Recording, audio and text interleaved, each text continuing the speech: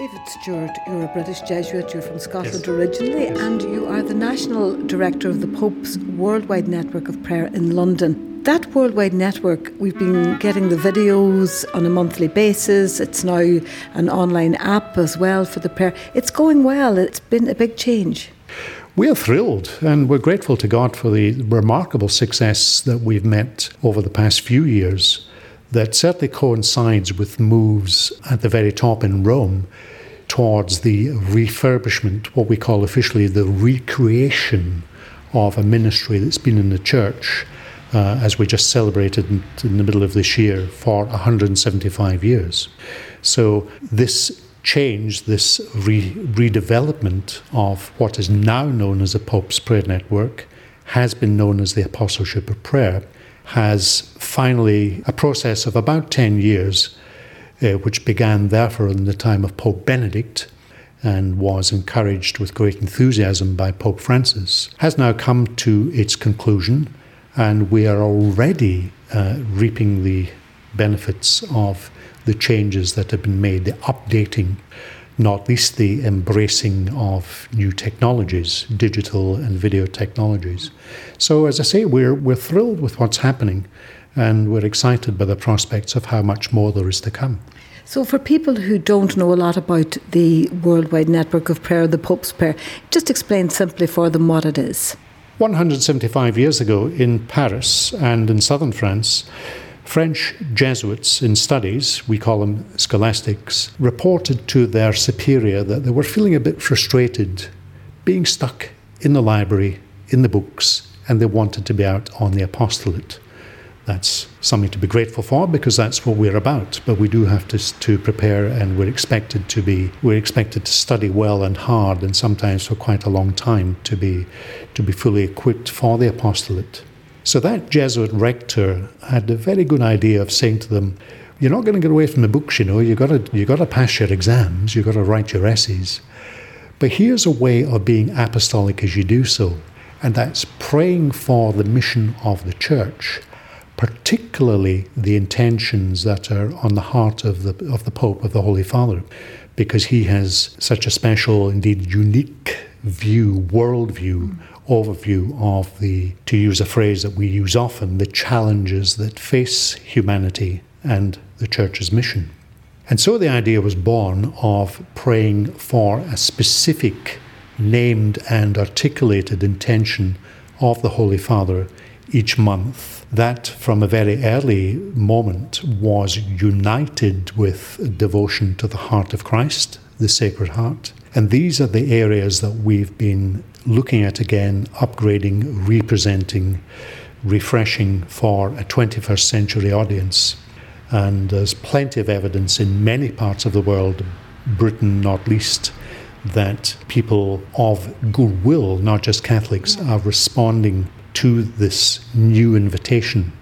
We see the invitation as a proposal, a challenge even, to mobilize for Christ's mission. So we don't simply invite people to say our prayers, we invite people to open their hearts. This is the connection with the heart of Christ, to place our own hearts beside the heart of Christ and to be mobilized for mission according to what the Holy Father presents each month, each in her or his own situation. So this month, for example, the prayer intention is, so Pope Francis asks, "I want you," and that's everybody around the world of goodwill, "want you to pray for" what?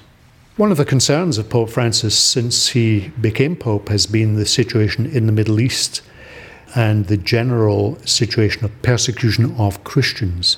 He's drawn our attention to the fact that there's greater persecution of Christians now than at any point in history, and that includes the time of Christ and the early church. So a great deal of that persecution happens in the Middle East, which of course is the birthplace of the three great Abrahamic religions of the world, and such a tragedy, scandal you may say, that there is so much conflict in that selfsame place. So he's invited us all to pray about that situation That includes getting to know the situation, informing ourselves a little better about it, understanding what's going on, and through that, in some circumstances, ways in which we can respond to the situation practically, as well as in our prayer, may emerge.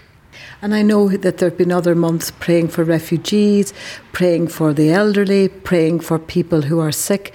And each month he does a lovely little 2-minute video. For people listening, how would they make sure that they can find out each month what they're to be praying for? Because even groups around the country could do that, I'm sure, as well. Well, the Pope video has been a huge success story.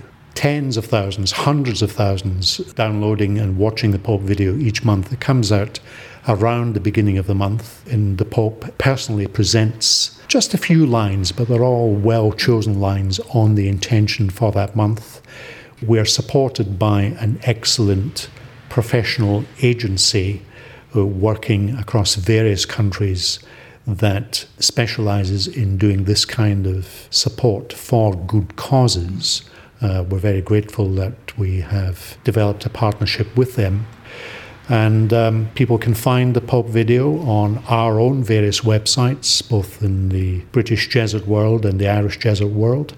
The downloads can be done on smartphones, on tablets, on desktops.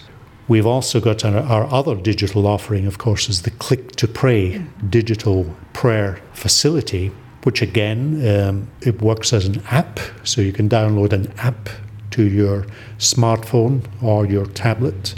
You can, if you wish, have prayer notifications sent to your phone or tablet or whatever each day. It gives you an opportunity each day 3 times to reflect, to make a morning offering, traditional to the Pope's Prayer Network since those early days 175 years ago, a brief moment of prayer in the middle of the day, and then a reflection in the evening that is in part inspired by the Ignatian tradition of prayerful review of the day, sometimes known as examen.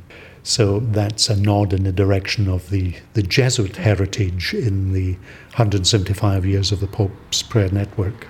It's in the Sacred Heart Messenger for people in Ireland who get that. They can always look at that in a printed version. Would it be nice, and I don't hear this happening, if it were announced in the churches at the Sunday Mass? They read out lots of notices. It would be nice if maybe the priests at Mass would think about telling people the Pope's intention for this month is. Well, I'm pleased to be able to say that an increasing number of parishes in England and Wales are doing so. And one of the focuses of our own work over there has been to invite parish priests, parish councils, chaplains to do exactly as you suggest, to take the Pope's intention for the month and to include it, for example, in the prayers of the faithful, the so-called bidding prayers, for example, to put it in the parish newsletter, for example, to put it on the parish website or social media pages. And more are actually doing so. So if the Irish parishes were listening to this, would they contact, say, somebody like Donal Neary if they wanted more information, or go to the Jesuit website? The easiest thing would almost certainly just be to go to the website, where we do publish the intention each month, plus some supporting material, some written reflections. The Click to Pray website carries the intention each month as well, and clearly the Pope video. Easy to find on the main website, which is based in the Vatican, the intentions for the whole 12 months. You're there in 1 or 2 clicks, and that's popesprayer.va. Very easy. So very easy to find there. Just click on the tab that says intentions. It's a great thing to have, isn't it, the power of prayer being united worldwide. I think there's something really lovely to think that you're praying with in every country in the world. People are praying for something really important. Well, we've also been talking recently more and more about the strong Eucharistic dimension of the Pope's Prayer Network, which has also been there since the beginning. And I love to say, whenever I get the opportunity to talk in a parish or a chaplaincy, perhaps we don't always realise that somewhere in the world, every moment of every day, Mass is being celebrated. And Mass is, if nothing else, is Jesus' own self-giving. So each day, Catholics, people of goodwill, as you pointed out, are being invited into a similar self-giving, to put it in slightly fancier language, to live Eucharistically. So we may be increasingly in the era of secularization, but there's still plenty going on. Christ's works continue, and the invitation to be partners in Christ's mission continues, not least in that Eucharistic sense.